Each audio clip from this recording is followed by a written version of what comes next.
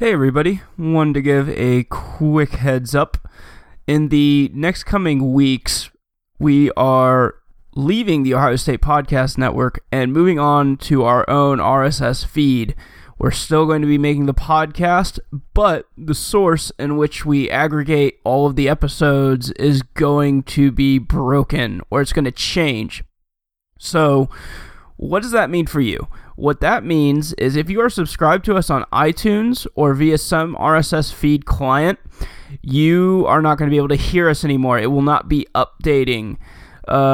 What we're going to have to do is we're going to have to move on to a different website. And so because of that, when the time comes, you're going to have to research for us on iTunes and resubscribe to us on iTunes. Yeah, so the way the transition is going to work is probably for the next 5 episodes or so, we're going to continue updating this feed, continue updating the Ohio State Podcast Network, but then by probably episode 57, sometime mid-August, late August, I'll have a more concrete date on a later episode. We are going to move to a different site. So at that point, if you are not getting consistent updates from us, go back onto iTunes, research for us, and resubscribe, because the current podcast feed that you'll be subscribed to on iTunes will no longer be updated. So we're going to provide a grace period for about a month and a half or so, and then afterwards, keep this in mind, you will have to resubscribe on iTunes. Yeah, so we'll post further updates in later episodes, and I hope you enjoy the show. Welcome. You're listening to The Shit Philosophers, Developers, Enthusiasts, Idiots, Bestest Buds, Alcoholics, Gamers Say.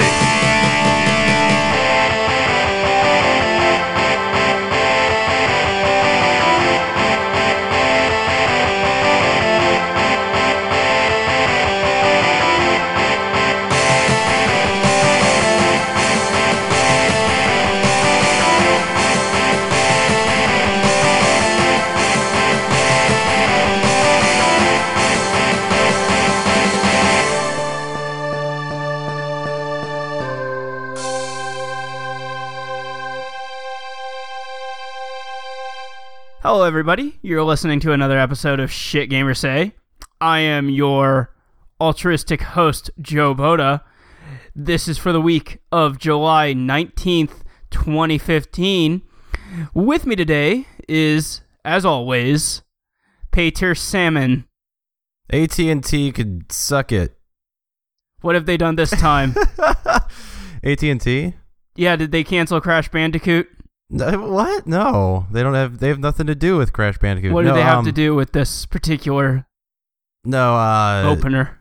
So I have AT&T Uverse internet, and my bill came, and on the bill is like, you have blah blah blah past due. I'm like, what do you mean past due? Like I this is the first bill I've ever gotten from you guys. And then I check, it's like, oh yeah, well, you had a bill due, and we sent it out to you, we promise. I'm like, no, you never sent me a bill. Actually, I've been waiting here wondering when I needed to pay my AT&T bill. Well, long story short, they canceled my service, so all yesterday I didn't have internet, and I had to like call them and be like, what the fuck? Like, I paid the bill. Like, this was after I paid it. Like, I was like, well, I'm sorry that, I guess it must have been a mix-up. I didn't get my bill, but I'll pay it right now. And I paid it. 3 days later, my internet's canceled and I don't have internet access, and I call them and they're like, well, now you have this fee. I'm like, oh no, I fucking paid it. I'm not paying a fee. You get rid of that fee. And if anything, you guys should credit me something, because I've been on the phone for an hour and a half, and guess what? I get paid a lot to do things. So rather than waste my time when I could be working or having fun, I'm on the fucking phone with you idiots. So that all got resolved eventually, but it was just such a pain in the ass. Like, how do you, like, I literally paid it and they're like, well, canceled. There you go.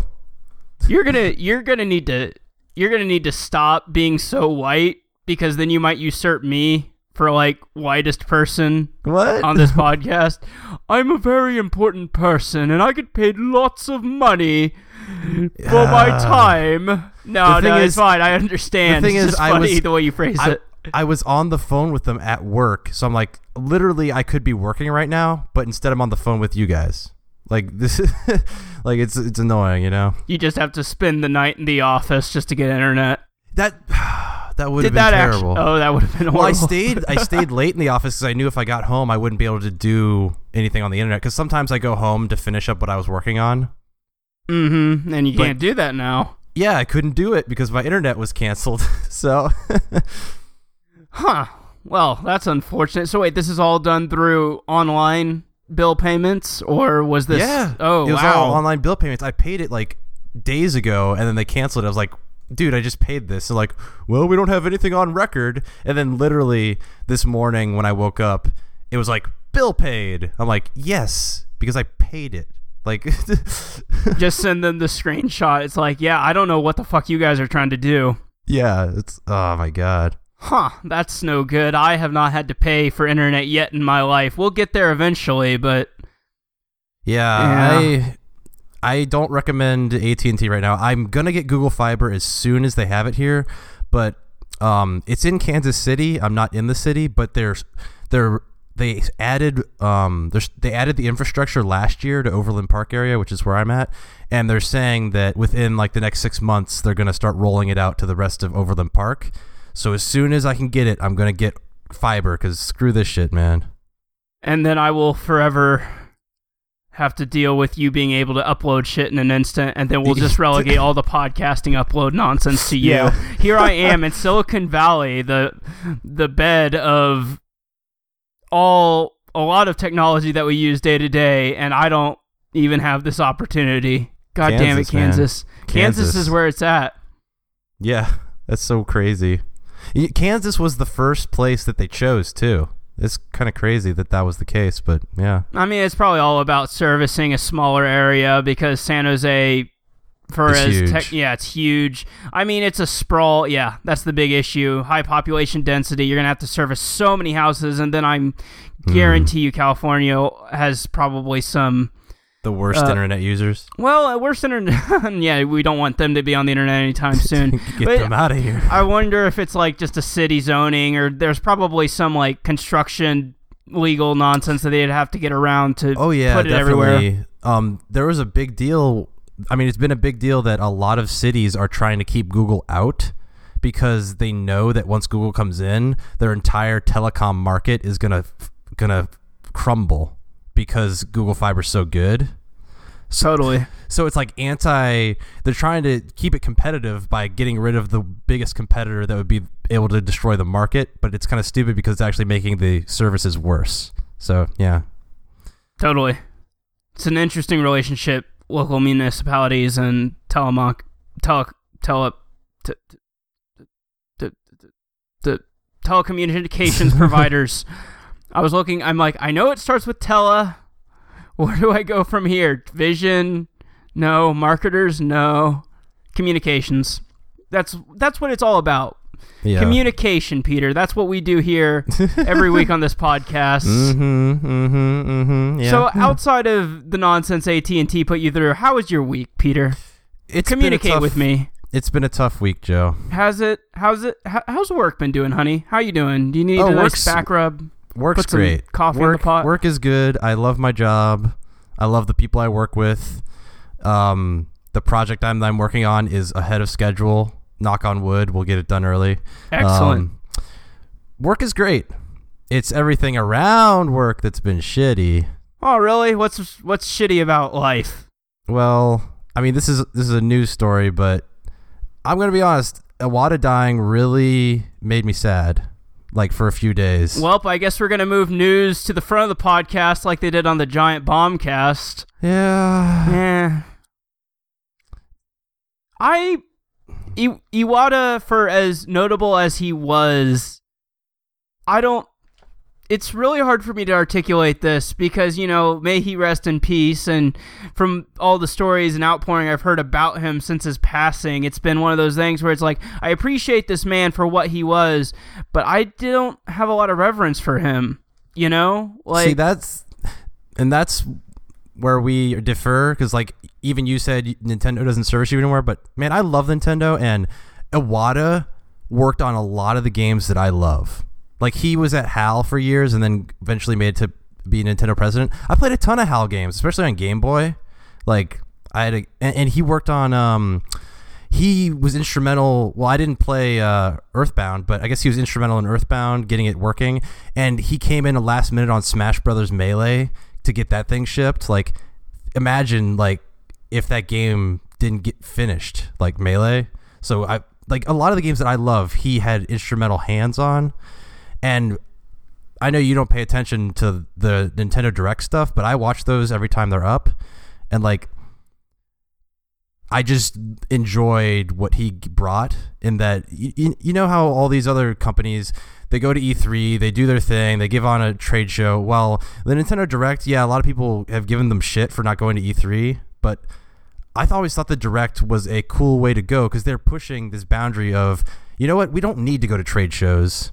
We can do these videos and show like how personable we could be. And Iwata was like spearheading this whole idea of, let's just talk to our fans. And that's one thing that I really respect about him. And I make fun of him. We all made fun of him about like, oh, please understand, blah, blah, blah. But deep down, like, he was a very important figure in this industry, and I'm going to miss the hell out of him because he brought a like joyful playfulness to Nintendo that might, I hope it gets preserved, but for a while there, they didn't have that. Like, Nintendo up until Iwata was like a giant fortress with the old president having been there for so long, and he was so like he was thought of as like almost like a king, like, well, not a king, like the Japanese equivalent of like a king, like an emperor. Yeah, he was basically the emperor, and they all listened to what he said. While Iwata, like, he had such a big background in like development that I feel like he brought that mindset to the company, a more development mindset. Yeah, the thing about, so yeah, again, you're right. I didn't follow much of Nintendo's, like, their directs, and because of it, and I've never been one to get like super entrenched in the personalities surrounding the industry. Like, even Reggie Fils-Aimé, outside of the memes spouted about him, I don't really keep tabs on him that closely. Yeah. And same can be said with a lot, including like John Carmack and all those other people. Iwata, I naturally didn't keep tabs on him either, but just hearing the stories about him post-mortem, like how he had worked on XYZ projects and how he did X, Y, and Z. Apparently, like, for instance, Pokemon Silver and Gold, he was largely credited with finding a new method of compression that allowed them to fit so much on the cartridge. Yeah, they were able to basically double the size of the game, which is remarkable. Exactly. I think the appeal of Iwata, now that not knowing him, but now hearing what people have to say about him, he sounds like kind of the everyman. You know, you have a lot of people in positions of power in the industry who just kind of come about out of nowhere. You know, either they're a former executive from another company, or they're just kind of just brought in. They just appear. Iwata sounds like he has a lot of history working as a developer, which is something very remarkable and something you just don't see like at all, you know? Yeah, he worked his way up for sure. And yeah, I have so much respect for that because so many of the heads of different companies, except for like, it's starting to change now because now at Sony they have Shuhei, which he's been a developer for years, and now he's kind of heading up the big studios and being kind of a figurehead. But for the longest time, the heads of these companies were like people that went to school for like business, and like they're just businessmen that happened to run a game company. So I don't know. I find it refreshing, and Iwata he's just so fun. Like, whenever you watch a Nintendo Direct and there's a video with him, it's always so goofy. And especially if you look at E3 this past year, sure, he wasn't on the videos, but the puppets, like that sort of thing, like that's the type of stuff that he brought that I think really was influential to what Nintendo was. And man, you can say what you will about like the N64 era. I guess that's technically the era that me and you grew up in. But when I think about eras that I have a lot of like reverence for, it's like GameCube and beyond, and that's when Iwata was president. Totally. And while he may have had little influences here and there, it it is an important era, and he was a part of it through and through. And that's something that, like, now when you think of Iwata, you now kind of associate him with that era of nostalgia that a lot of people have. And so his passing is kind of closing the book on that, which only adds to just how solemn the whole thing is. Yeah. And it's just kind of crazy because, like, I don't know where they go from here. Like, who's going to be president? I have no idea. Like, a bunch of people keep saying, oh, Miyamoto. I'm like, but Miyamoto is not a company head type of guy. Like, he's the creative guy that you put in there to get, like, visionary, inspirational type stuff done. Like, I don't know who the new president of Nintendo is going to be, because I bet you they're going to pick someone that we never even would have thought of. Kind of like when Iwata became president, who would have been like, yeah, that guy that's a programmer, make him president. Like, no one would have said that. Well, exactly. That's the case. It's going to be a dark horse, but, you know, in time, it will probably grow to accept him. They make such strong personalities out of their presidents and executives that if you are not in that immediate circle, you might as well be unknown. So you have to bring people in at some point, and this is the point to bring them in. Yeah. Get them acclimated.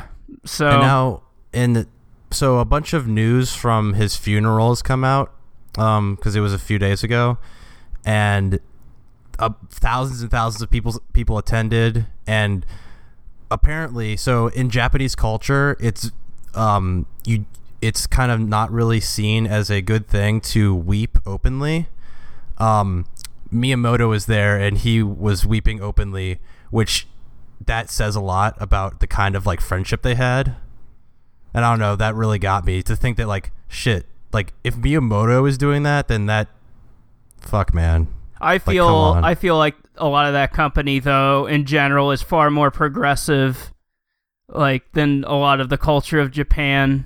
I mean, I feel like just the business that they deal in, toy manufacturing, for people young and old, it kind of, like, that just seems something that isn't necessarily encouraged. But regardless, no, it's very powerful to know that. So yeah, it's a extra stark knowing that, or feeling that he may have come around. We knew that Iwata had health issues for a while now, and in spite of his lack of travel, it never seemed like it was so severe that it would warrant concerns for death, you know? Yeah, I mean, they kept it kind of secret. We knew as of last E3 that he had gotten a growth removed from his bile duct. But I guess everyone kind of assumed, oh, if they got it removed, then hopefully he's all right. But then he didn't show up at this E3, and apparently he's been missing a lot of board meetings. I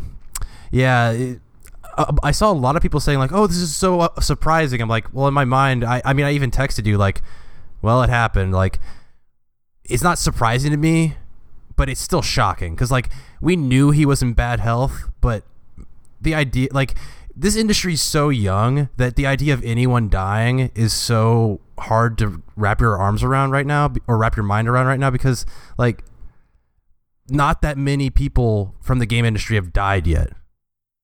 And I don't think I'm ready for that to start happening now, because if people start dying, I'm going to be like, God damn it, these guys are my heroes. Even then, it's like 55 is a very young time to pass. Like, I mean, the thing is, like, I mean, look at everyone just in general. Like, I know my grandma, my granddad, these people have had health complications out the wazoo, and they're still trucking at age 70 plus. Yeah. You know, so this idea that a 55-year-old man, oh, well, he got it removed and he's being treated. Well, modern medicine dictates that he should be around, and then it was so sudden.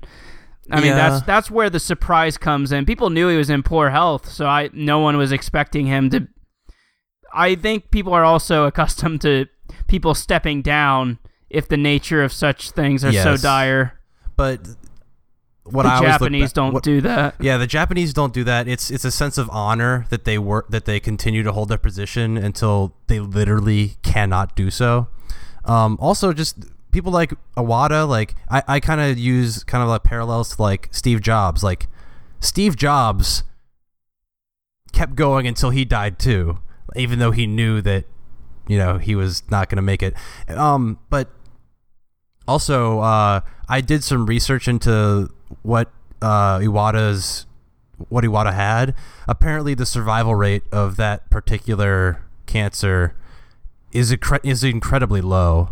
Like, it's 30% around there. So, yeah, it didn't seem very hopeful. So, to begin with, and it kind of makes you wonder, like, did he know that he was going to die for like a while? And then that kind of makes you want to go back and look at things he said in like the last couple years to be like, I wonder if he's like laying the groundwork for the future or something. Like, it just made me go back and kind of analyze some things. Well, unfortunately, what is done is done, and we can go back and see things and try to look into things that, whether they were there or not, they may very well be there, but it's at the end of the day, unfortunately, it doesn't change too much. So, I mean, yeah, that Iwata passed 55, and now 55. Now we wait until a new head is announced. Yeah. Let's put that into perspective. So, the last president of Nintendo, what was his name? I always forget his name. But don't go to me. Yeah, I don't know. So, he was president. He was way older. He was like 80 or something, maybe 90 when he died. But he was president of Nintendo for 53 years. He was president for almost as long as Iwata was alive. And Iwata died that early. God. If you look at it this way, if we were to pass at the same time Iwata was, we're halfway there. I don't want to look at it that way. No, this is what happens. Just carpe diem, seize the day, enjoy what you have, and endure and survive. Yep. So, there's that bit of news. You want to let's how do we transition, Peter? Let's go back to the, we don't talk about this shit too often. Let's talk about Nintendo. Okay. I've been playing Splatoon. Really? How's Splatoon? Fucking amazing. Has it been? So what has transpired since we last talked about Splatoon? Well, I'm playing it. Have they gotten down? Have they figured out why the hell the kids are becoming squids and how we can work our way to preventing this tragedy from reoccurring? No. I was mistaken last week when I talked about there being a lobster. He's not a lobster. He's actually a shrimp. And he sells you shoes. And he's like, yeah, get your shrimp boots on. I'm like, what? There's no shrimp boots in this menu. I'm like, oh, he just wants me to buy shoes. Okay. Good talk. So have you heard of Splatfest? No. So Splatfest is an event that they've been doing in Splatoon periodically. I don't know if it's once a month, every couple of weeks or something. I missed the first one. Oh, yeah. Okay, so I missed it must be every like week or two because I missed the first one. It was during 4th of July weekend. And basically what you do is you pick teams. You could either be, the first one was dogs versus cats. And then whatever team wins, that's what wins or whatever. Well, this weekend is another Splatfest. And it is roller coasters versus water slides. And I'm on the water slides team. We're going to kick ass, man. And it's great. There's like they redo the entire like environment to be like a party, and everyone's dancing and rocking out, and the freaking cat is like doing like breakdance moves, and you know how on the Wii you can draw those pictures and upload them to Miiverse. That's what it's called, the Miiverse. The Miiverse, yes, I do know that. So it pulls on Miiverse pictures of like roller coasters and water slides. So there's all these signs up being like, go roller coasters, kick the water slides ass. But the thing is, all the roller coasters ones, I love how I picked water slides because it's worked out kind of funny. But all the roller coaster ones are like intricate and designed and like, look at this roller coaster, it's awesome, and like go roller coasters. And all the water slides one are literally like 2 lines back to back with some water splashing and someone going water slide. Like it's so like clearly I picked like the kiddie one versus like the more adult one. But yeah, And I forgot that I had chosen to be a girl in the game. So when you go in and first start Splatfest, you have a ranking, and it was like, oh, you're a water slide fangirl. I'm like, what? Oh, sure, Nintendo, I'm a fangirl. What?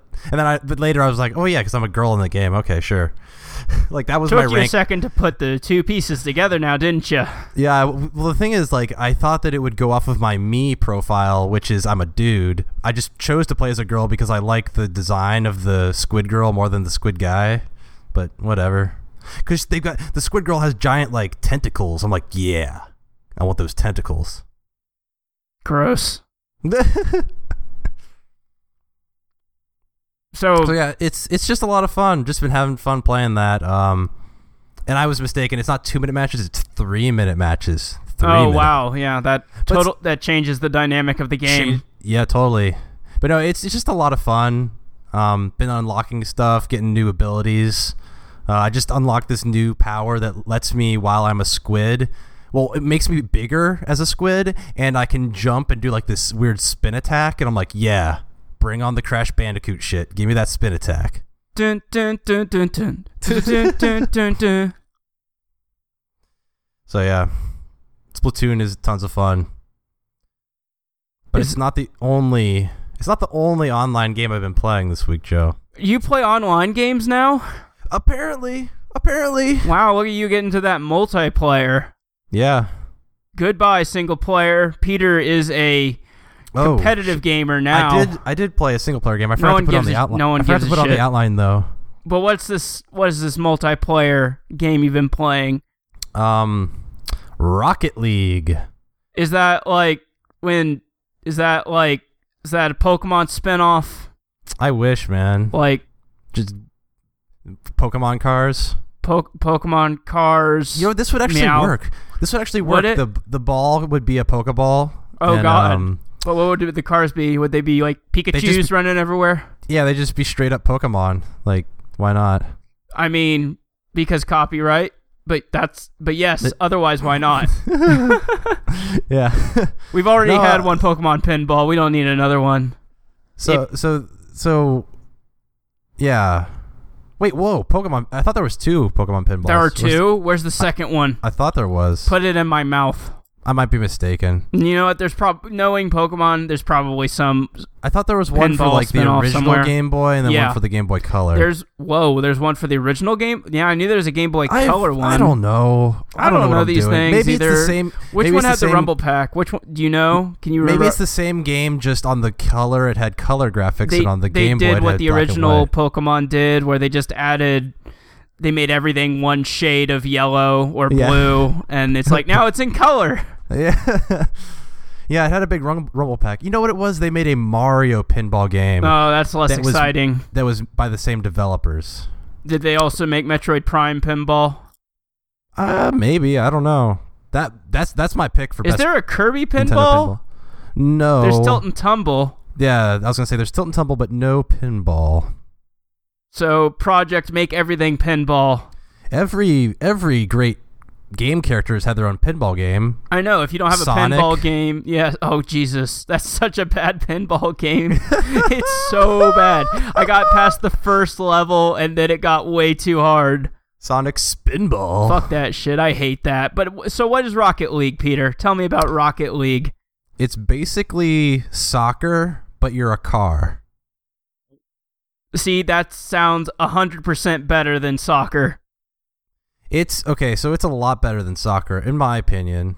But no, factually, it is better than soccer. It's better than game soccer, because I mean, I've played some FIFA with you and Rob before, and I didn't know what the fuck I was doing. I will forever have 0% trophies on FIFA. Also, I keep getting spam messages for buying coins in FIFA Ultimate. I should have never done that. But yeah, so it's like soccer then. So yeah, it's like cars. Soccer, but you're a car, and you're a car that can like do front flips and back flips and has rockets. You have rockets strapped to you so you can kind of fly. It's interesting. I've only played a couple rounds.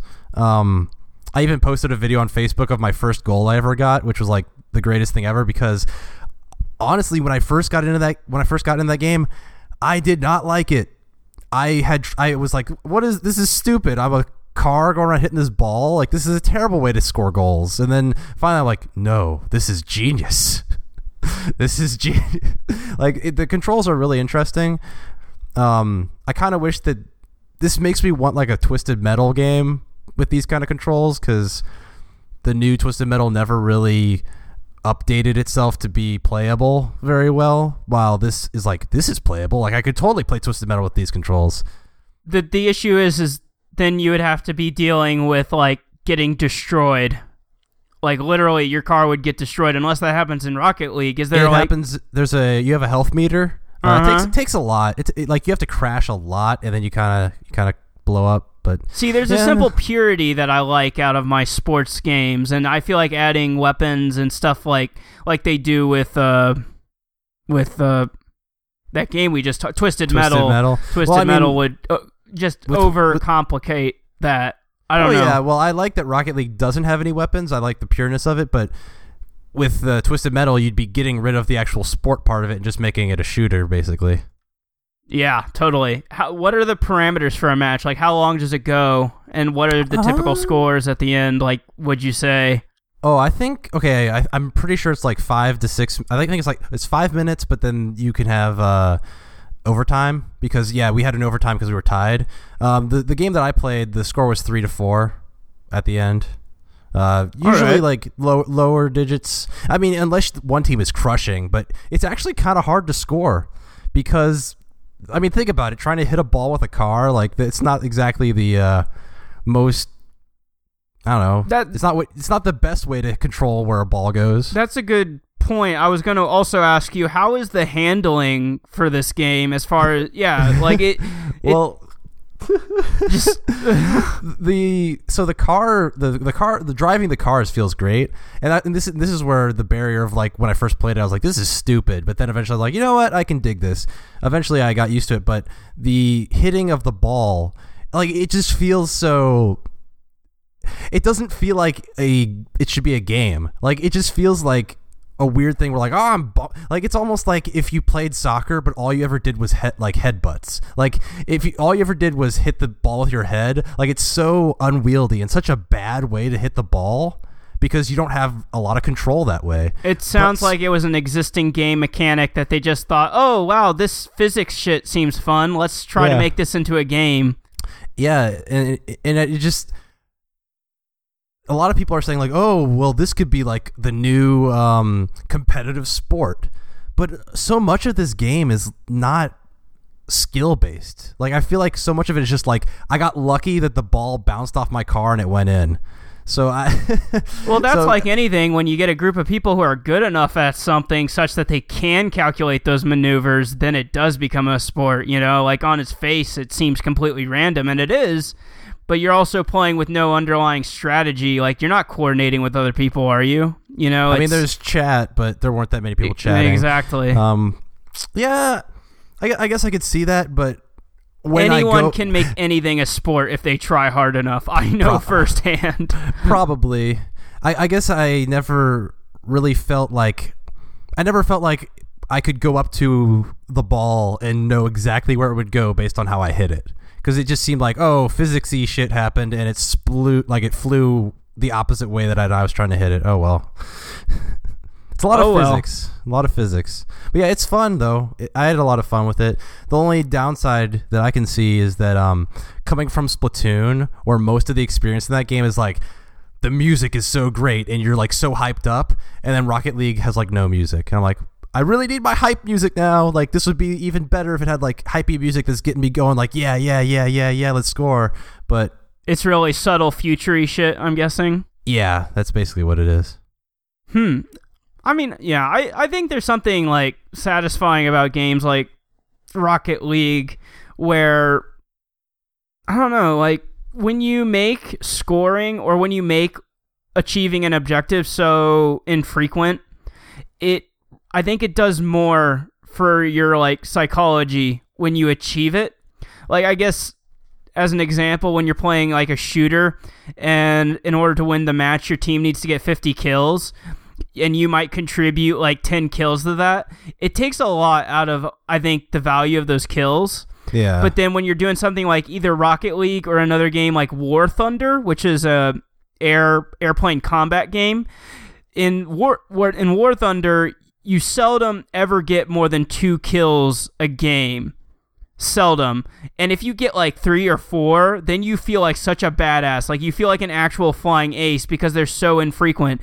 And I feel like this game continues on that in that, oh, you're not scoring a goal, like you're not scoring like 30 goals each game. You know, it's totally. Yeah. I think that adds a lot of value to it. I don't know. I totally agree. Like seriously, what I was doing so badly. Like I've literally only scored 1 goal ever. And like that 1 goal, I was like pumping my fist, be like, I fucking, oh hell yeah! Like I was so happy, and I was like, yep, that was the goal I scored. Exactly. I mean, yeah, I think that's cool, and it can be off-putting to some people who are looking to do well out the gate. It harkens back to last week's podcast when we talked about a high skill ceiling. You know, when you do set it high enough and you achieve it, it feels so satisfying. But yeah, that's been a video game analysis segment with Joe Boda. So you see yourself playing more of it? Rocket League, yeah, probably. Probably. I don't get too burnt out on it before I come back. I don't have my PS4 with me. I want to play this game. This game seems right up my alley. Yeah, totally, dude. We should play sometime. We should. There's a lot of games we should play together sometime, like Metal Gear Solid, Peace Walker. Yeah. At some point, maybe. I gotta finish these other ones. You gotta finish 3 and 4. I was gonna play some Metal. I was gonna not and Portable Ops. God damn it! And really? then you gotta play the card game, and you gotta watch all the videos and the iOS game. And watch the documentary. No. Gotta play the MSX version. The RTS. The puzzle game. Oh boy. Metal Gear Monopoly. Oh, Risk. Metal Gear Risk. A thing that you could actually buy somewhere. Yeah.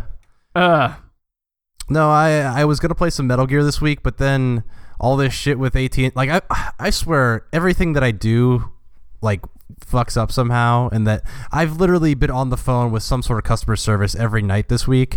So I was like, I just need to play something dumb that won't make me have to think too much. So I was like, Rocket League and Splatoon, and then this third game that I played. But yeah, you are just accident prone. Am I, or is just the AT&T thing wasn't even an accident? That was just like they've screwed up. Like, I mean, it's a little column A, a little column B at this point. Honestly, yeah. I'm not victim blaming here. I'm not saying it's your fault that you're accident prone, but let's be real. You've been pretty unlucky these past 3 years of your life. I mean, that's just how my life is. I've gotten used to it. I mean, yeah, thank God, because God help me if I face any sort of adversity anytime soon. Hey, it makes me stronger, Joe. What does not kill you makes you stronger, but it makes your wallet weaker. My wallet? I mean, I don't know. The AT&T thing didn't cost me money. But it just air expenses did. No, it did cost you money. You spend time. I get paid a lot of money for my time. Yeah. I mean, that's all. That's a opportunity cost.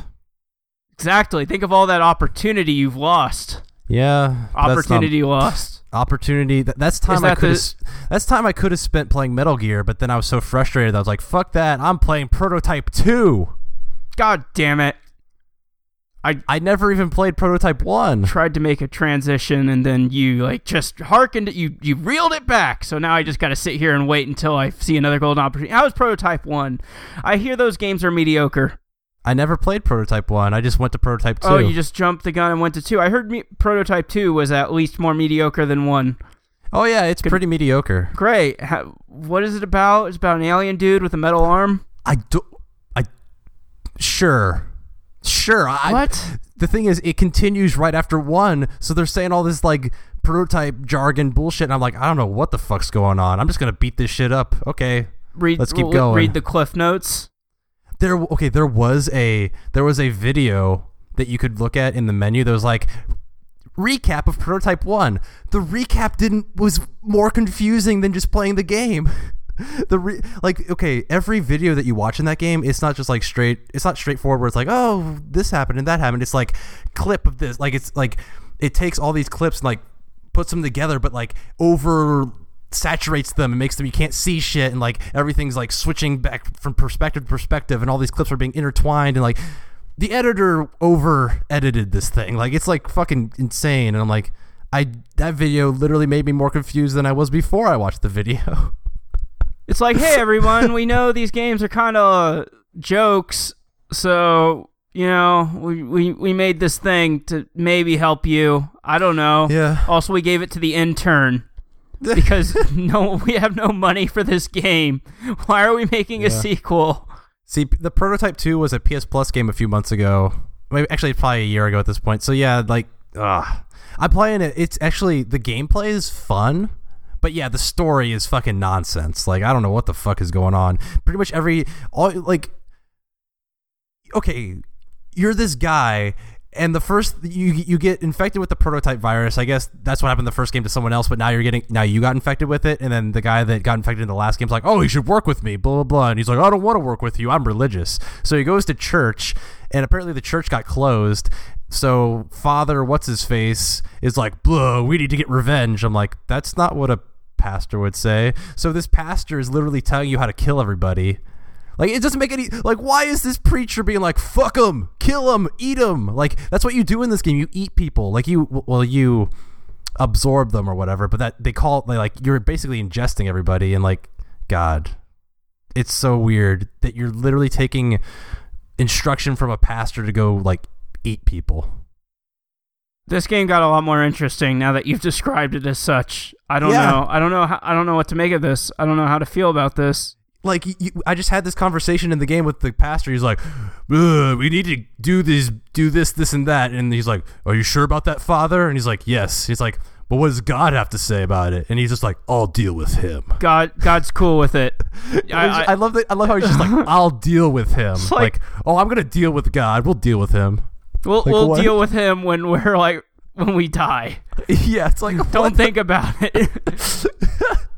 Just trust me. Yeah.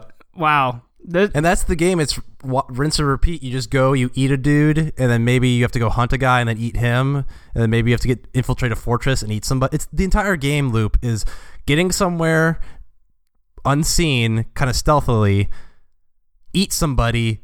Alarms go off, run away from the alarms, and then the alarms turn off, and then you go eat somebody else, run away from the alarm. Like, it's kind of dumb fun. I don't know.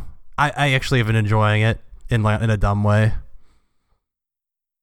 And it's an open sandbox kind of game thing? Yeah. Huh. You could basically fly. Basically fly. I mean, you can only... Or is it falling with style? It's falling with style, but you fall, like, you glide so well that you can basically go from rooftop to rooftop. Yeah. Okay. I don't know that much about Prototype. I just know that it was like okayly received. Yeah, it was always overshadowed by Infamous because Infamous was just so much better. I mean, yes, that was the reason why it was overshadowed. Well, they came out at the same time, and they were very similar games. Like, they were post-apocalyptic, open world, you have superpowers, and Prototype guy's wearing a hoodie, and Infamous guy has, like, a satchel backpack thing. So, like, they got linked together in a lot of places. Huh. I was under the impression that a lot of people were just kind of like, I don't know. I don't know. They literally the first two games literally came out, like, a week away from each other. So, like, they had so many comparisons of, like, which one's better? But the thing is, Infamous is, like, night and day better. Like, it's just not even a competition. No competition. So, like, how you see yourself finishing this then, I guess? Like, what else are you going to do? As long as it doesn't get much... as long as it doesn't get more tedious, because right now it's pretty easy. It's just like you go in, you fight a dude, you run away. Go in, you fight a dude, you run away. As long as there's nothing like, oh, you got to solve these puzzles and discover the secret of the prototype virus, then I won't be puzzle like, solving. Yeah. Well, that's the thing. I played this game because I was like, I just want something where I don't have to think, because I've been thinking a lot, and I just want to beat up shit. There's a lot of beating up shit in this game, Joe. And then enjoy they're that. like, surprise, would religious themes and questions of morality and what is truly right and wrong. Well, the question of morality got answered by like, I'll just deal with God. You don't worry about that. It's like, okay, that you've explained it. It's like, yeah, so the classic conundrum of how do we justify making you play as an irreprehensible character, and it's like, no, it'll work out. Love will find a way. I don't know. Yeah. Well, speaking of irreprehensible things, nuclear weapons, and Metal Gear Solid Peace Walker. Peace Walker. I've been playing it. That game gets weird. That game has gotten really weird. Good. It's gotten really, really weird. And it's my favorite. Yeah. Like, hands down. No, like, the story isn't... yeah. That's great. I just forgot what I was going to say. Sorry, you go ahead. You interrupt me. You don't even sound sincere.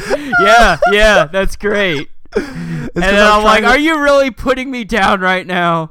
I was trying to think of what I was going to say, but then I forgot what it was. Greg Miller. That's what I was going to say. Greg Miller wins. He was always the proponent of, like, this is the best one.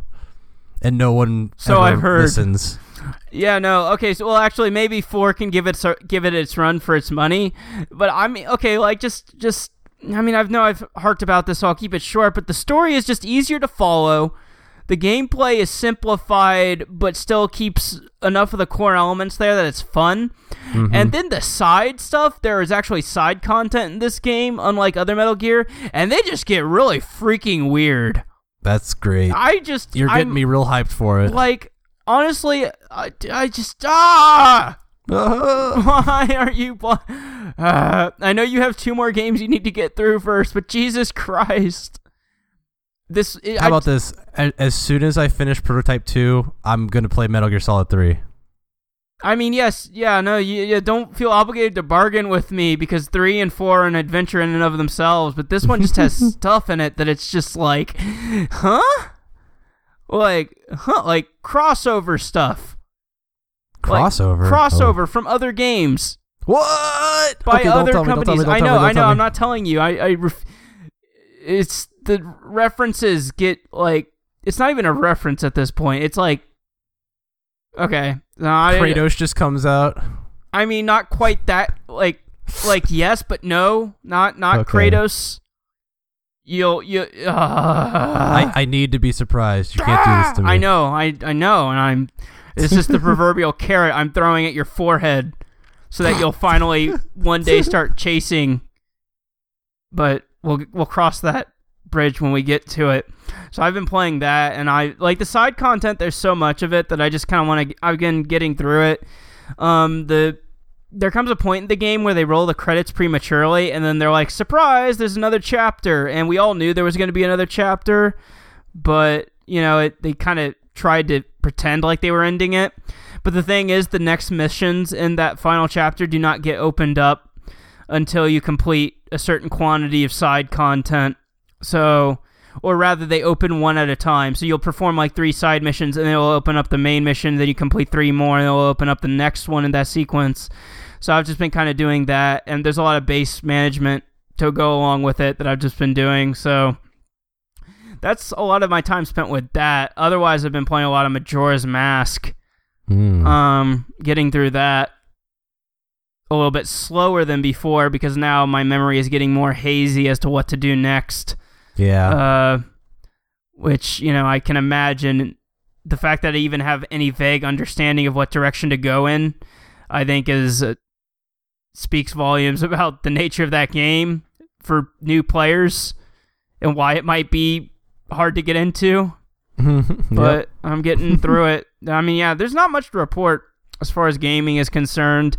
Snapchat came out with an update that totally borked the Android version. Oh, really? Yeah, I was getting... happened? Okay, so I woke up one morning to an update on my phone, and I'm like, oh, Snapchat updated, cool. Didn't think too much of it. Opened the app, and it's running like what feels like 5 FPS per second. Maybe not even that. Probably even less than that. It is hitching. 5 frames per second. It is hitching. Wow. It is... Fuck off. It is hitching like real bad. Like it's not working. It is, no matter what I do. I reset, turn off my phone, turn it back on, not working. Uninstall it, reinstall it, not working. Did they fix it? To my knowledge, I don't know yet, and I'm afraid to find out because that would mean So what happened was, I'm not sure if you've checked, but they've introduced that live stuff, and they also have like Discovery, their new Discovery section. I think something is wrong with the netcode on that with Android phones, because you try to go to that page and it just struggles. Jesus. Yeah, because I was going to say, I've had no issues on iOS. Yeah, actually, you know what? It might not even be a netcode thing because the CPU runs hot. There's like 5 while loops going on at once or something. I don't know what's wrong, but it's just completely borked. And everyone, and if you go online, like go to the Android Play Store, it's just every day since the update, it's 1 star, 1 star, 1 star. It's like you broke it, you fucking broke it. And they've done this before in the past too. This is apparently the 3rd occasion where their new update has destroyed the Android version. Man, they need to get their Android shit under control. It doesn't make sense. Like, it's really interesting how something is that bad. I don't know, like, you know, of course I'm not running a flagship phone, so maybe it's my doing, but... Well, I mean, you have a good enough phone that it should be able to run Snapchat. Right, it's not... I don't think it's a lack of resources issue. There's something unoptimized going on here. Yeah. So, yeah, and it's funny. I went on their, like, support on Twitter just to see if there was any, like, updates about, oh, yeah, we heard there's this problem. Let's fix it. But no, what they do is they have, like, the same 3 messages, like, restart your phone, uninstall, reinstall, and please fill out this form to help us better understand the problem. And they just copy and paste it, and each time it ends with a smiley face, like an emoticon smiley face, and it's just the most passive-aggressive looking thing. God and damn. I'm like, why is this a support page? Like, you're literally just copy and pasting the same things. The only time they ever engage in non-scripted dialogue is when people are masturbating over how great Snapchat is. So it's like, why does this even exist? Like, why do we have a Snapchat support Twitter account and a Snapchat Twitter account? I don't know. So I just went... The one good thing about Android, and I'm sure you could probably do this with iOS to some extent, you might have to jailbreak it, I don't know, is you can go back to previous versions. So that's what I did. So I'm rocking the old version, and I'm refusing to let it update until I know that there's a fix. So... And that put a damper on my, like, Tuesday, and this is the life I live. Where this has been... I legit woke up. I have a ritual, Peter. I'm a man of ritual. I wake up, email, Facebook, Twitter, Snapchat, Instagram, in that order, from my phone, when I wake up, before I even get out of bed. That's funny. I know, right? I'm a funny guy. Go to Snapchat, it's not working. And then it's just like, my ritual is ruined. Help me. Help me. See, my ritual lately has just been playing Fallout Shelter as soon as I wake up.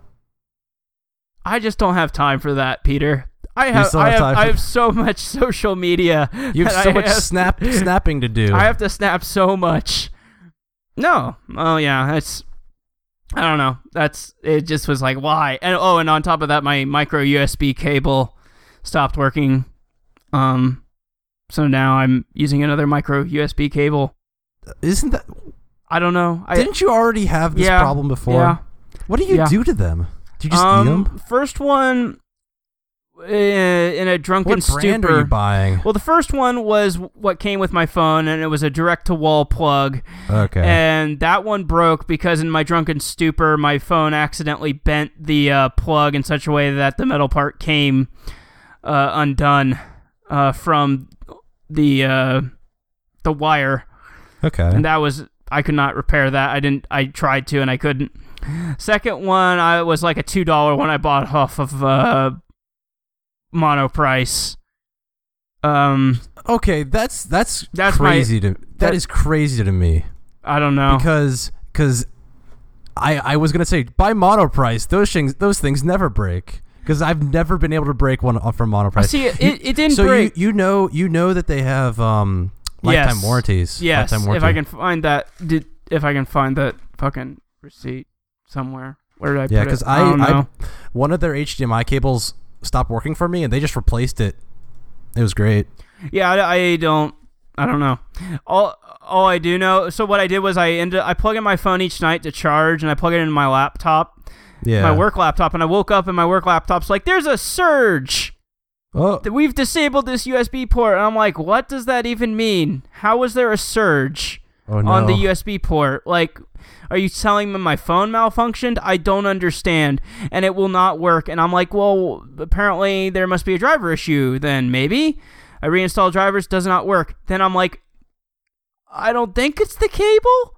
And then I plugged it into my laptop, would not charge with anything.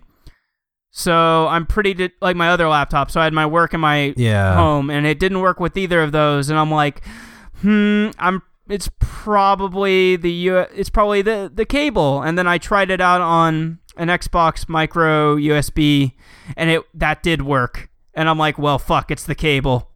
Wow, that's So, crazy.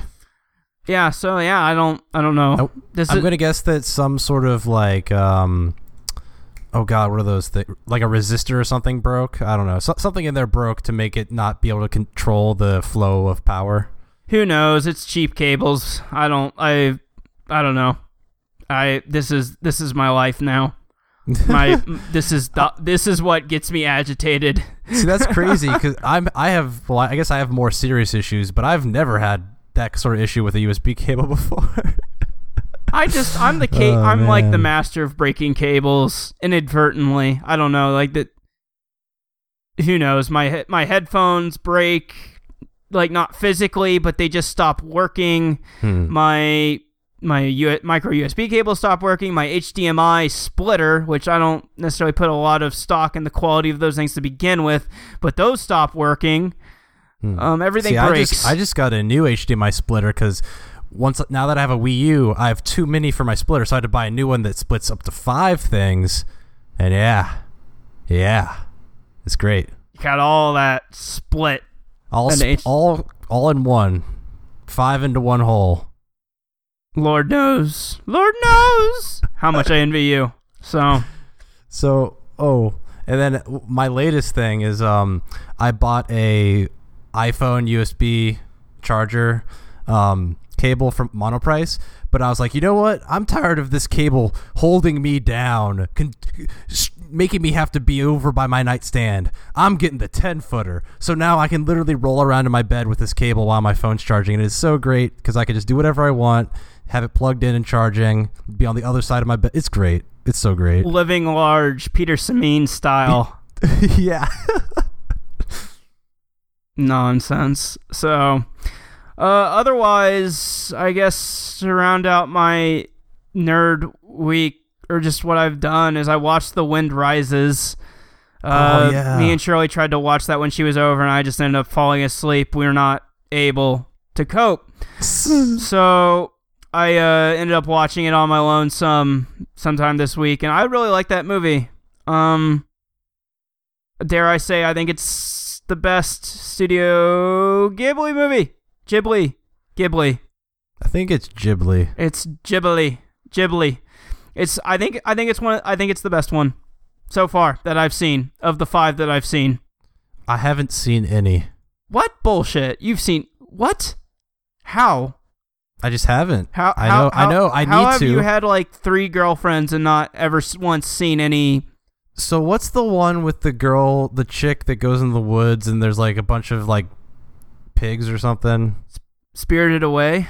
I tried to watch Spirited Away on a road trip once, but as you know, I get car sick. So about 10 minutes in, I was like, I'm going to puke. So we had to pull over. I almost threw up, and then I was like, I can't watch this movie. I'm sorry. So that's the only one that I've even watched a little bit of it. That still amazes me. So yeah, so what I've seen Spirited Away, Princess Mononoke, Pompoko, which is about a bunch of raccoons and their testicles, Howl's Moving Castle, and this would be the fifth, The Wind Rises, and I like this one. So, fuck, how have you? I know, Makes I it know, hard. I know. It makes I need to. So I need to because I was in that Japanese culture class a couple years ago, and they kept talking about like, oh, Studio Ghibli's like the Disney of Japan. I'm like, oh, I need to see these. Oh my god, I know I need to, and then I never did. In some ways, I'd almost argue that they're better, and I don't necessarily mean... So my relationship with Miyazaki, who is the prime director on a lot of Studio Ghibli movies, he's not always the director, but he is the most prominent. He is the Miyamoto, so to speak, of Studio Ghibli. Mm-hmm. And I don't know how to feel about that man, because the thing about him is he does his movies do what I feel is very typical of Japanese just media in general, and that they're very evocative of emotion, even if the plot line is batshit insane or just stupid. And he does that very well. My problem with a lot of his movies is they meander and they wander and they don't go anywhere.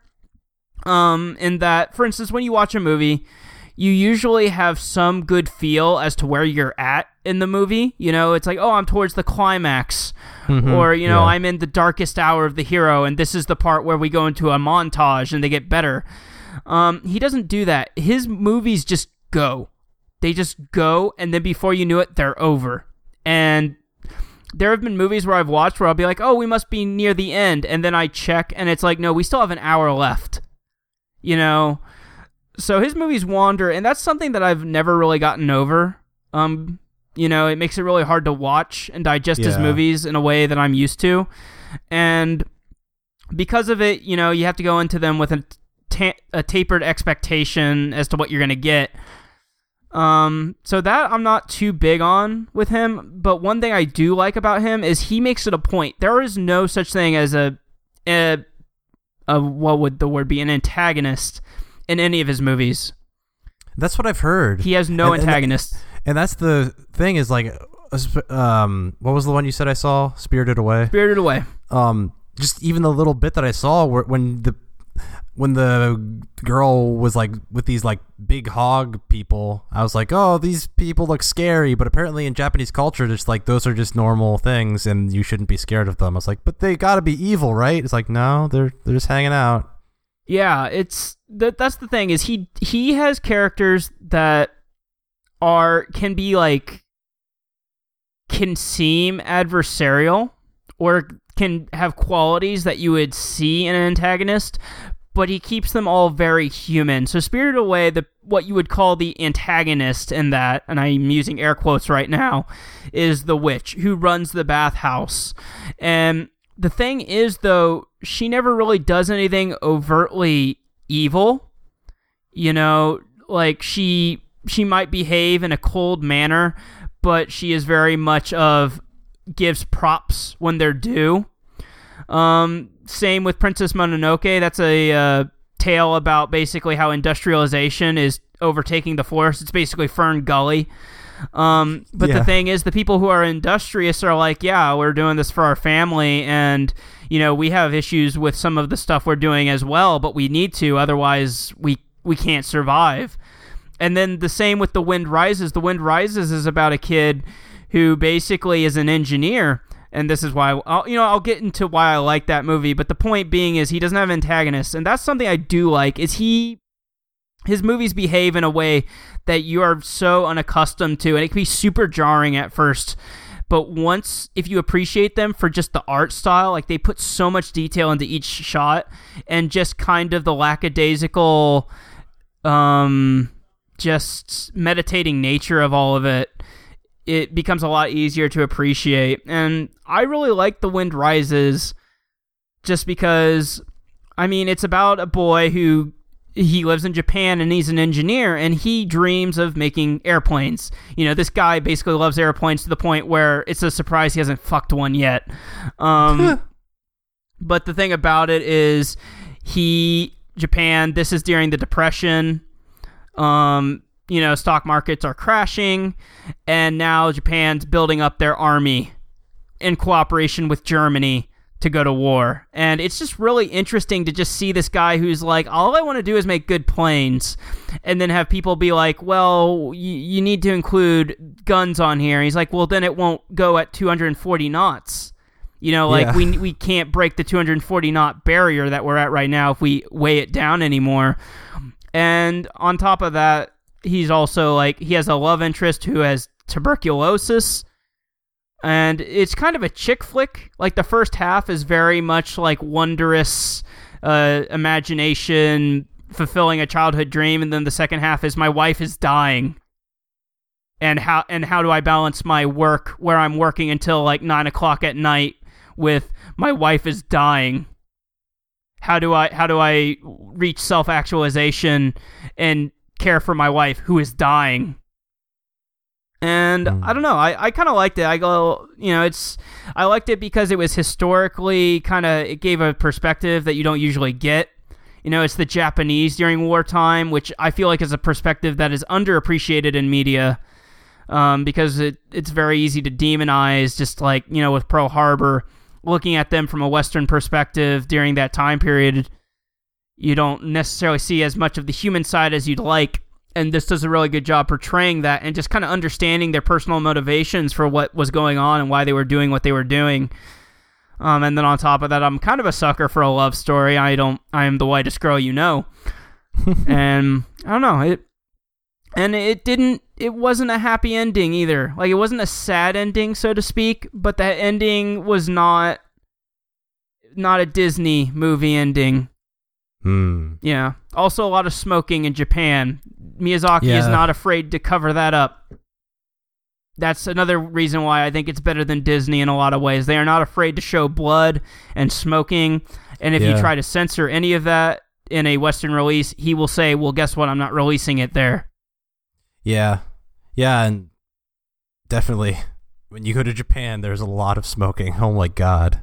Yeah, it's really interesting to see the main protagonist be like, "Hey, do you want a cigarette? I know they're Japanese, they're not as good as the German stuff, but you know, if you want one, you can have one." Like, it's just, they're very upfront about that cultural angle, you know, and I enjoy it. It feels like it's made for adults. You can appreciate it at any age, in my opinion, but it's very much of, hey, we're telling it like it is, you know? So, and I like that. I don't necessarily like stuff, not to say I'm too mature for that stuff, but, you know, I like things to be kept real to some extent. So, yeah, totally. Anyway, so I watched that, and I also have Princess Mononoke on my desk right now. I will probably watch that in Blu-ray. I wish these had commentaries on them. That would have been something interesting to hear, but... They'd probably be in Japanese, though. Yeah, if you could have an interpreter, or even just the cast. I like commentaries. They give me a reason to rewatch a movie. Yeah, I understand that. Yeah, which is why you should all go out and listen to our Dead Rising commentary. What was the name of that? Subtitle? I don't know. Tower? I don't know. Was it Tower... Towerfall? No. I almost said Towerfall, and I'm like, no. Whatever. Go. Dead Rising movie that was on Crackle. It's like episode 30 something. You'll find it there. Go listen to that. So, with that being said, that's a solid discussion. Let's move on into news. News has happened. The news you can use and abuse. But don't muse on the news, because then you'll lose your mind. I guess, let's start this off. I mean, this is significant. I didn't look too much into this, but apparently North America's Pro CSGO players admitted to be using Adderall while playing. I'm not surprised. I mean, yeah. I mean, honestly, like, was this supposed to be like a surprising thing? I mean, I don't. I just assumed. I assumed a lot of pro players use drugs. I mean, I think that's the thing, though, which makes this interesting is, like, personal rant soapbox, I still don't consider esports legitimate in that I still think compared to what we have as far as established leagues, like the NHL, the MLB, NBA, NFL, I still feel like has a long way to go. You know? Yeah, I'm with you there. Advertising is still very much hyper integrated into it in such a way that you have teams being called the Samsung Galaxy. You have kids going into retirement at 21. Apparently, like, you have like a 3-year cycle to be a part of this, and after that you're done. There's no established player union. It seems a lot of people get gypped all the time. There's an immaturity on social media. The list goes on and on with regards to these people in terms of just professionalism that you don't usually see from established leagues.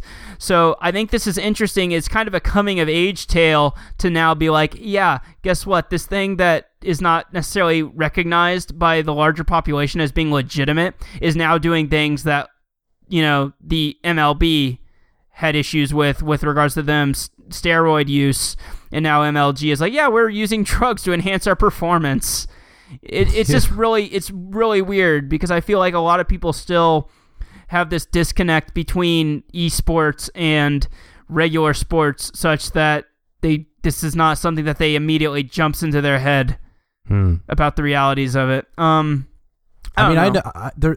know that people that aren't even in the esports arena would use Adderall just to get a leg up in the recreational play. So exactly. Yeah. I mean, I don't have too much familiarity with this kind of thing, so like it was surprising to me, and I think it does open up the talks of, oh, well, now what do we do? How do we treat this? You know, like, do we just say, fine, you can do that? I mean, of course, you're probably not going to want drug use, but it's interesting. It's basically forcing the esports community to grow up, you know, or grow up faster than they may have been. You know, it's one of those things where you're thinking, oh, it's still young, we can still have our fun, it's still kind of a wild west of things, but now it's like, no, we need to, like, set ground rules now, because, you know, if we incorporating drug use is bad enough, and God help us if it goes any further. You know, they're just having to deal with themes that are far more adult than I feel like what the league is used to. So it's an interesting news story nonetheless, the broader implications of which remain to be seen. I don't know, I thought that was interesting. Series of two newses. Arkham Knight was first rumored to not have a PC patch coming until the spring release in Australia. Yeah, that's weird, because I thought it was going to be patched sooner than that. Well, fortunately, that was just a rumor, and it will instead be patched in August. That's still a really long way for a AAA game. Yeah, I mean, all things considered, the bugs involved were pretty substantial, the locking of 30 FPS and all that stuff. Oh, yeah. I mean, I think it makes sense, honestly. You know, it's a long way to get a patch, but if they had had their way and not released it at all, this is probably what the delay would have looked like. Honestly, they should have just delayed the PC version. Like, I think they caused more harm than good from pushing that out early. I think it's just executive ignorance. I think it's always an issue, a matter of the lowest bidder. You know, when you go do things like this, when you outsource a porting operation to another company, no one ever likes to pay more than they have to. And if you have a developer who's like, yeah, no, this is going to take like 5 months, and another one's like, we'll do it in 3, then they're always going to take the 3-month one, because then it's out of their hands. The publisher has now put the obligation on the studio who's doing the porting, so of course they're going to take that. They have to pay them for less time. You know, it's if you're looking at it from a numbers perspective and just assume that everyone is capable of getting what you want done in the time needed, of course you're going to take the shortest option, but of course that's not the reality. Is I think every team who puts effort into stuff like this always gives it their all. So when someone says 5 months, they probably mean 5 months. Of course, these numbers are pulled out of my ass, but you get the example. Yeah. Yeah, so it's looking like August is when this is coming out now. For better or for worse. Interestingly enough, speaking of petty-ass publishers, the Kojima Productions logo has been completely dropped from the Metal Gear Solid 5 box art. I don't know how I feel about that. Okay, well, then let me tell you how I feel. It's fucking stupid. They worked on the game. Their logo should be on it. Like, it's one thing to be angry with them, but there's another thing of not giving credit where credit's due. Like, it's their game. Their logo should be on the box. Exactly. Like, come on. I mean, it fundamentally undercuts kind of like the ongoing narrative that games aren't art, in that, like, with movies, it is a legal requirement that if you touch a movie in some substantial capacity, they have to include your credits, whilst the game industry still has no standard in which if you back out of a project before shipping, they are allowed to take you off the credits. And by removing the Kojima Productions, you basically deny that game and that game's history and what made that game possible. You basically are like, then who made it then? Just some random ghosts in the closet, like some phantom made it.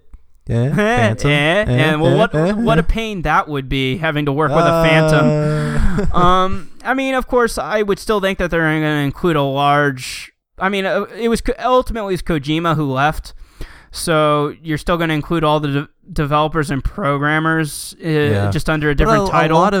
A lot of his team also left with him. True. I mean, you can still include them in the credits to some capacity, but I think that so here's a theory that was pitched. And, you know, so as far as we know, Kojima Productions will still be featured in, like, the credit roll. But with regards to this logo being taken off, it was suggested that maybe this was Kojima demanding that his name not be prominent on the box because of the animosity that has stirred up between him and Konami. You know, it's been hinted at that in spite of him being the mastermind behind Metal Gear Solid, that series may have become a burden for him. Who's to say? Yeah. Who's to say? I find that weird because I always, even if it was a burden to him, he's always been one to put his name prominently in his games. Like, he's always been proud of his work. Yeah. I think it remains to be seen. None of us have actually played the game yet, like the final game, so it may still very well have his name in bits and pieces. I mean, it'd be no different than, like, including NVIDIA at the beginning of a game, or like the PhysX stuff, in that you don't put that on the box. That's effectively middleware. You put that in the credits or the opening. And so, you know, just because the Kojima Productions logo isn't on the front of the box does not necessarily mean that they are not crediting them in some capacity in the game. It's just, yeah, it's a weird situation, and the motivation for it, it's probably a petty reason, but it depends on who is the one being petty in this. Is it Konami being spiteful towards Kojima, or is it Kojima being like, I want nothing to do with you and your products, take my name off? You know, because at that point, I'm sure Konami would be more than happy to oblige with a request like that. Yeah. Who's to say? It's just interesting. As much as, like, we don't know what end it's from, but I just get the feeling that it's on Konami's end, just because of, like, everything else that has transpired in the past few months. It just sounds like they are trying to wash their hands of Kojima. Yeah. So, yeah, it's interesting. I'm still waiting bated breath to see what that man does. I bet you know what? I'm going to bet that there's a bunch of, like, non-compete agreements that he probably signed that might keep him from doing anything for a while. I wonder what the non-compete laws are like in Japan then, because it's to my understanding that in America, those don't usually hold up very well unless you can provide some proof that there was another company who was fielding offers to someone like that. It's the only legal basis a lot of non-competes stand on is generally with anti-competition, if like one company's trying to strong-arm another, or if you are divulging company secrets from one to another after you leave. So, it's something that we would have to look into on Japan's part. Yeah, because I know, what's her name? The lady that used to work at Ubisoft but went to EA. She didn't work on anything. She couldn't be a public persona on anything for like almost a year because she had to wait for all the stuff that she agreed to at Ubisoft to expire. So... yeah, that kind of stuff can happen. And some companies can usually like revoke that. I mean, yeah, they usually hold as much water as an EULA, in that there might be some legal basis in some of it, but overall, courts are powerful and can overturn that stuff very quickly and usually with like zero effort. There's probably some non-compete in place, that or he's just on vacation. Yeah, he probably needs a vacation. He's been working for a long time. He's wanted to break for a while. Metal break? Some more Japanese craziness. Well, not even that crazy. It's just news. Final Fantasy 15 is making an appearance at Gamescom next month. That explains why Square did not say anything at E3 about Final Fantasy 15. Seems they were saving it for Gamescom. Oddly enough, I'm curious. That's kind of weird. Yeah, it's really weird. I bet you we won't see much. I'm just going on a limb here. I think Square is not going to say anything substantial about their game. Yeah, they don't do that. Good talk. They don't talk about games. They announce them and then they like show a video that isn't the game. But they don't talk about them. No, they don't do that. Yep. Square. There's this game that's in alpha right now called The Flock. It's a multiplayer game in which everyone plays as a member of the flock. And your objective is to reach some point in the world, and whoever reaches there first becomes the carrier. And I don't know much else past that, other than after a certain amount of people die in the game servers shut off permanently. A real incentive not to die. Oh, okay. Wow. I think this is not going to go how they planned it at all. No. Okay, okay. For a second there, I thought you were talking about the game Flock that came out quite a few years ago. I'm talking about The Flock. Oh, The Flock. The Flock. The Flock. The edgy reboot to Flock. Yes. Do you know Flock? Do you know what I'm talking about? No, I don't know what you're talking about. What is Flock? It was a game that came out many years ago on like Windows, PS3, 360, and there was like a sheep in it. I didn't play it. Here, let me see. Well, it's thanks. a puzzle game. Oh, it's a puzzle game from Capcom. 2009. It came out in 2009. And yeah, the logo is a sheep. There's a sheep in it. Wake up, sheeple. Wait, isn't this just Catherine? No. No, it's Flock with an exclamation point. Oh, well, this is Flock without an exclamation point. This is serious. Apparently, I don't know what this game is. Like, I tried to read something up on it, and the description they gave sounded unintuitive.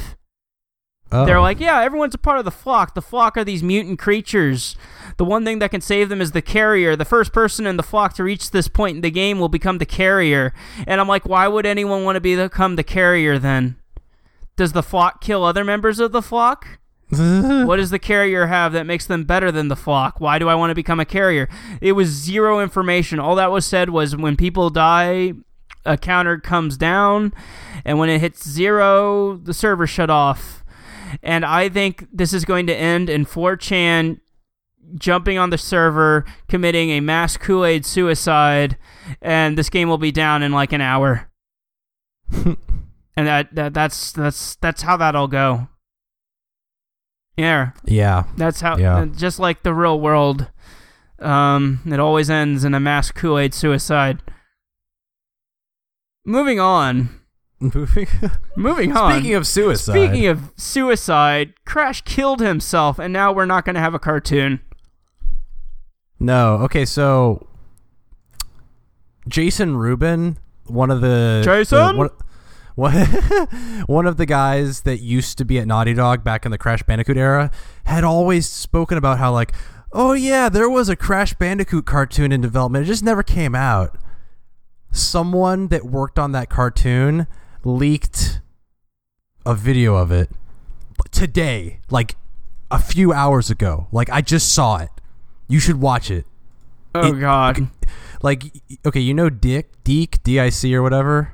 Those people that made all those cartoons in the 90s? Yeah, I know Deke. It was being made by them.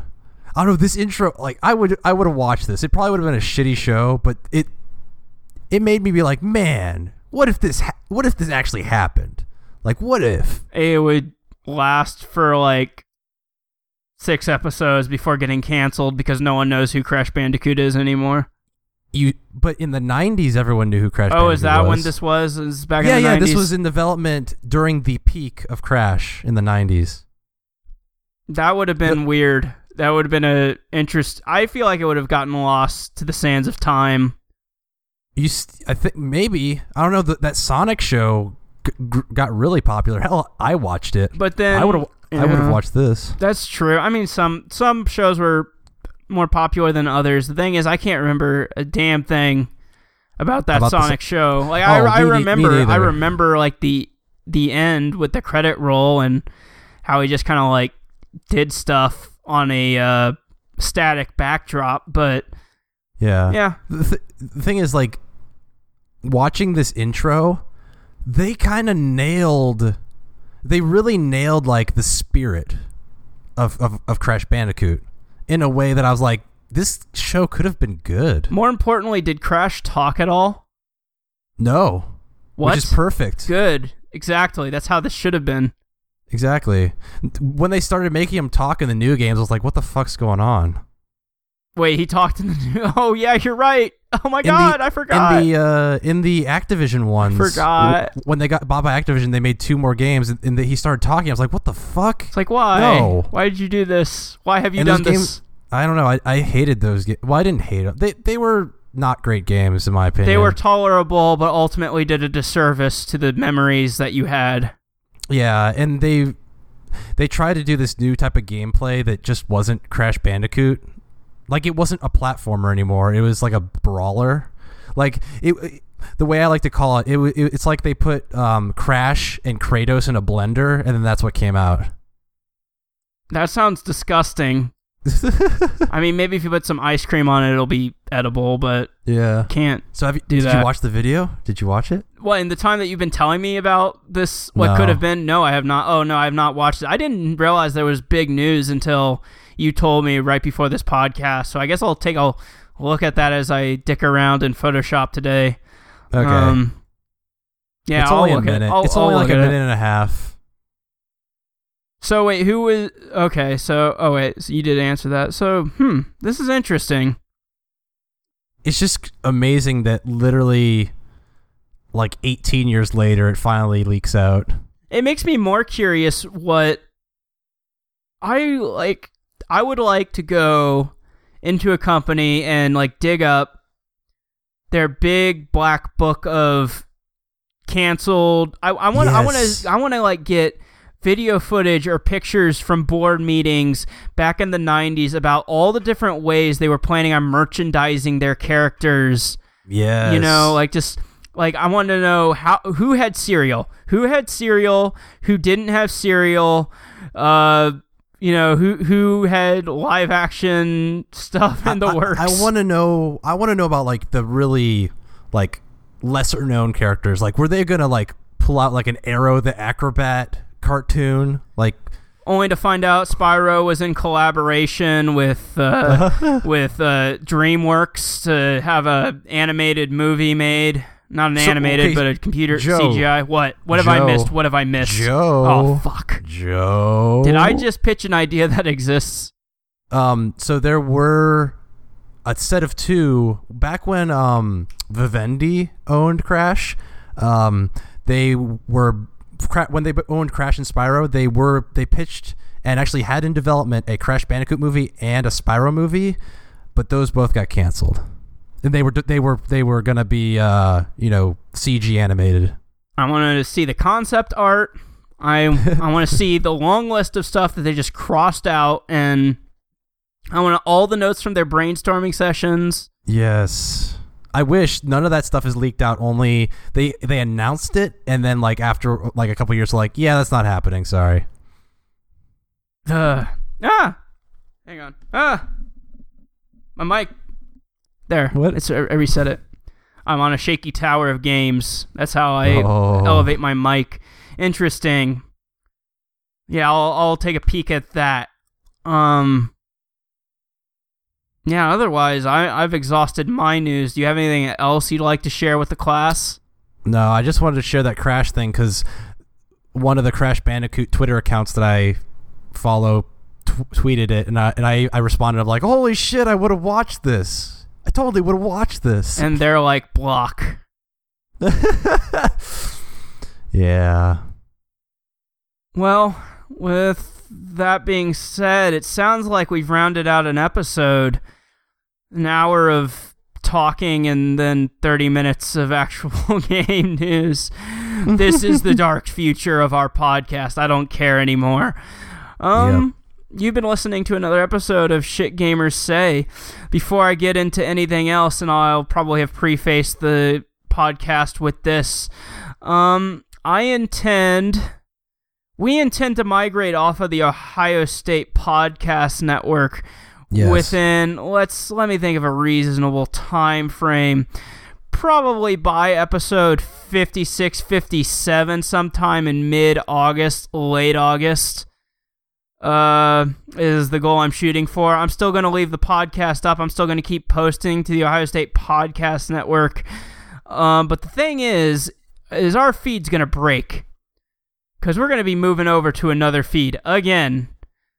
And it seems, I guess, iTunes only subscribes you to the RSS feed. They don't do any redirects. I guess it seems to be the case. Seems like it. As we've learned the hard way in the past. So, yeah, I'll preface the podcast with this message as well, for the next 5 to 6 to 7 episodes, just so people know. Totally. And I think the last episode that we put on the old feed should be something saying, hey, go to our new feed. Yeah, our new feed or something like that. Or just, we'll try to leave breadcrumbs and make it very clear to all 3 subscribers, but yeah. But yeah, so anyway, we're going to be moving over. Feed's going to break. You're going to have to go back on iTunes, research for it, resubscribe. I will bother people a lot about it, but it's just so people can keep up to date, and we'll continue like normal, independent, free, liberated from the shackles of Ohio State, where we can now say whatever we want. Wait, we couldn't say whatever we wanted before? Right. We can now be as racist and misogynistic and homophobic as we want to be now. That was literally the only limit they put on us. That was like literally, I asked them what is the line, and they're like, just don't be discriminatory. And I'm like, oh, okay, I wasn't going to be, but all right, cool. Apparently we could have just badmouthed the government all we wanted and just used this as our platform for our anarchy, our new nation, outer heaven. So yeah, with that being said, resubscribe, come sometime around episode 57. Otherwise, I'll be coming. Yeah, gross. I'll be going. Oh. You can find us both on Twitter. I'm going to put our handles in the description as per usual, because we should probably change those, as Peter suggested last week. You can find us under the same handles at PlayStation Network. You can find Peter on Xbox. You can also find him on Nintendo. You can find us both on Steam. Steam. Visit our website, zucchinithumbs.com. There we have a host of other content, such as this podcast. Apparently, people did not know we made video game videos. Back in the day, once upon a time. Someday, Peter. Someday. I've got something in the works. Oh, do you? Well, that sounds cool. I still need to do the Harvest Moon overlap. Yes, please. Overflow the bite. Just cause. Otherwise, so you can find videos there, Adrian, if you want to see me play League of Legends and hate it. Otherwise, send us emails, zucchinithumbs@gmail.com. We had our email podcast last week. I'm not doing another email podcast until we hit 100. I've decided, unless someone sends us an email in the meantime. Yeah, I'm not. We could do emails in a non-email only podcast. This is true too. Yeah, like some of the emails we got last week, some of them were really good. John, Scott, to a lesser extent Amaryllis, solid emails. Appreciated it. The rest of you, what the hell? I'm not answering any more of your emails ever again. At all. In any form. Ever. By any means. Without any stretch of the imagination. I'm out of hyperbole. Keep going. No, I can't. I literally cannot. We have to stop. We have to stop. Thank you for listening, everybody. Oh. Have a nice day, a nice week, a nice life. Cut it.